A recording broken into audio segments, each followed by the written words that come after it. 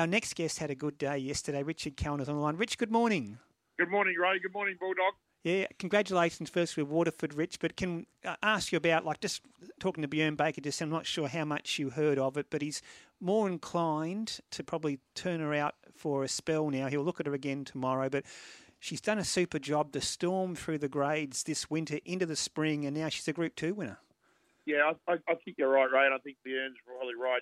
You go that 1 to 2 extra to the well, and you have repercussions, and you pay for it next preparation. So I'm not sure which trainer. I think it was Tommy Smith, and Bart always said, put them out when they're on top, and they come back just as good. So she did a great job yesterday.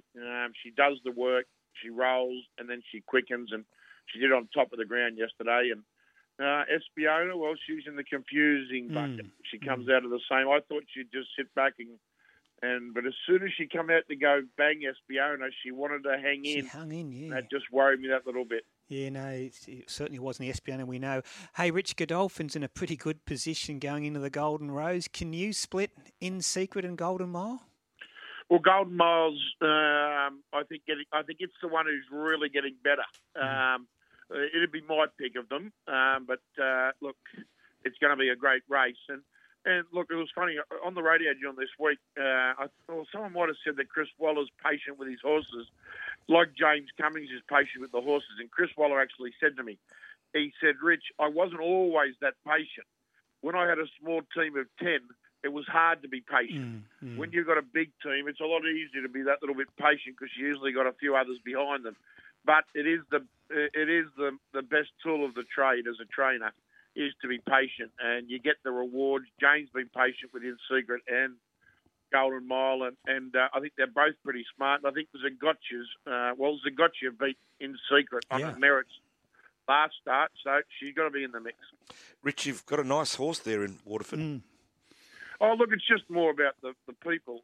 Ray mentioned about Brian Fletcher having a big weekend with Penrith and Scalapini. Well, Brian Fletcher's also in Waterford. Yeah, sorry.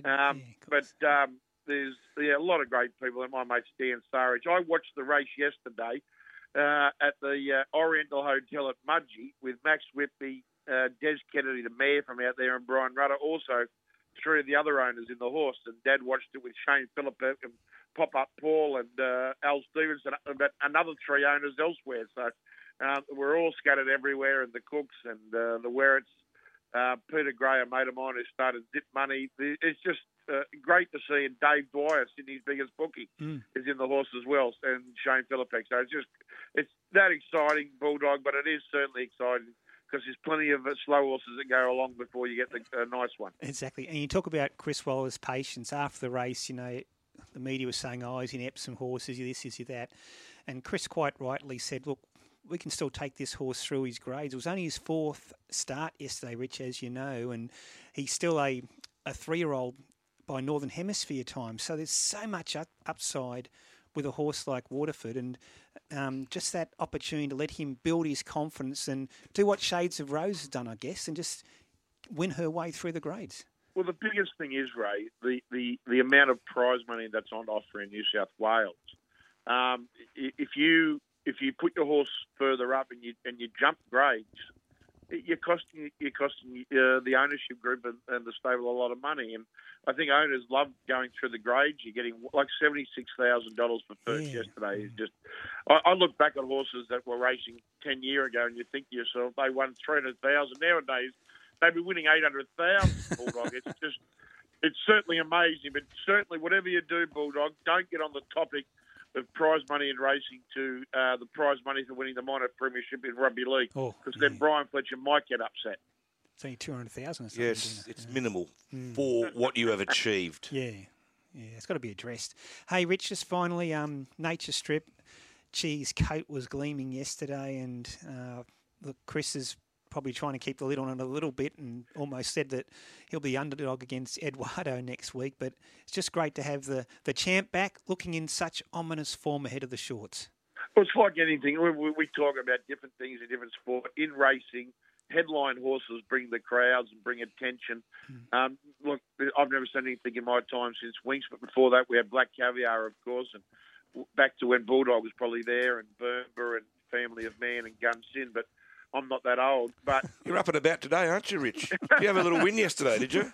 he's a headline horse, Nature Strip, and everyone's talking about him. And I just can't believe how he continues to look, I think, bigger and stronger each time. He's an amazing horse, and he's going to be a headline horse. But I think Joe Pride and Eduardo, they're just...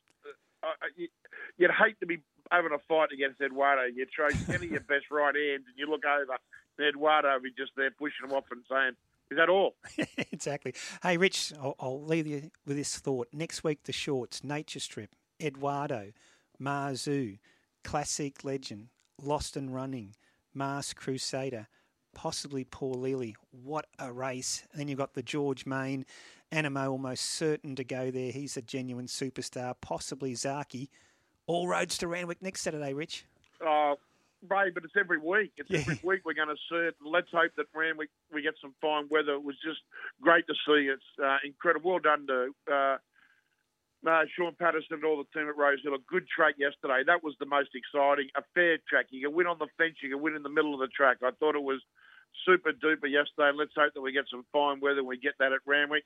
Talking about Dummy Spitz Bulldog, I still remember they upheld the protest, Swazier and Blanchet, and all the one at Rose Hill, which was the one. Oh, there was one protest at Rose Hill that Ray Murray upheld. My old man told me, great enter against Pereza. Dad said, listen, walk away, son. You can't have that big a dummy spit on broadcasting races. And he made me walk away. Otherwise, I might have finished my career right there and then. Hey, good on you, Rich. Congratulations with Waterford yesterday. And you're right, exciting times going forward in the Spring Carnival. Randwick next Saturday should be a beauty. It will be. And Bulldog, you did say earlier about Brad Arthur and people whinging about because he hasn't won a comp. One of our great coaches, Brian Smith, but one of your journalist mates and one of our friends, Young Buzz, he keeps having a go at Brian Smith. He was a great coach. Just because he didn't win a comp doesn't mean he was a great coach. Yeah, you're right. You're right, Rich. It's a bit like Super Bowls, though, isn't it? You get judged on premierships, I think, when it comes to coaches. So. Yeah. Whether that be right or wrong, that's just how it is. No, it is. That's true. Hey, good on you, Rich. Congratulations. Thanks, Rich. Again. We'll talk next week, mate. See you, boys.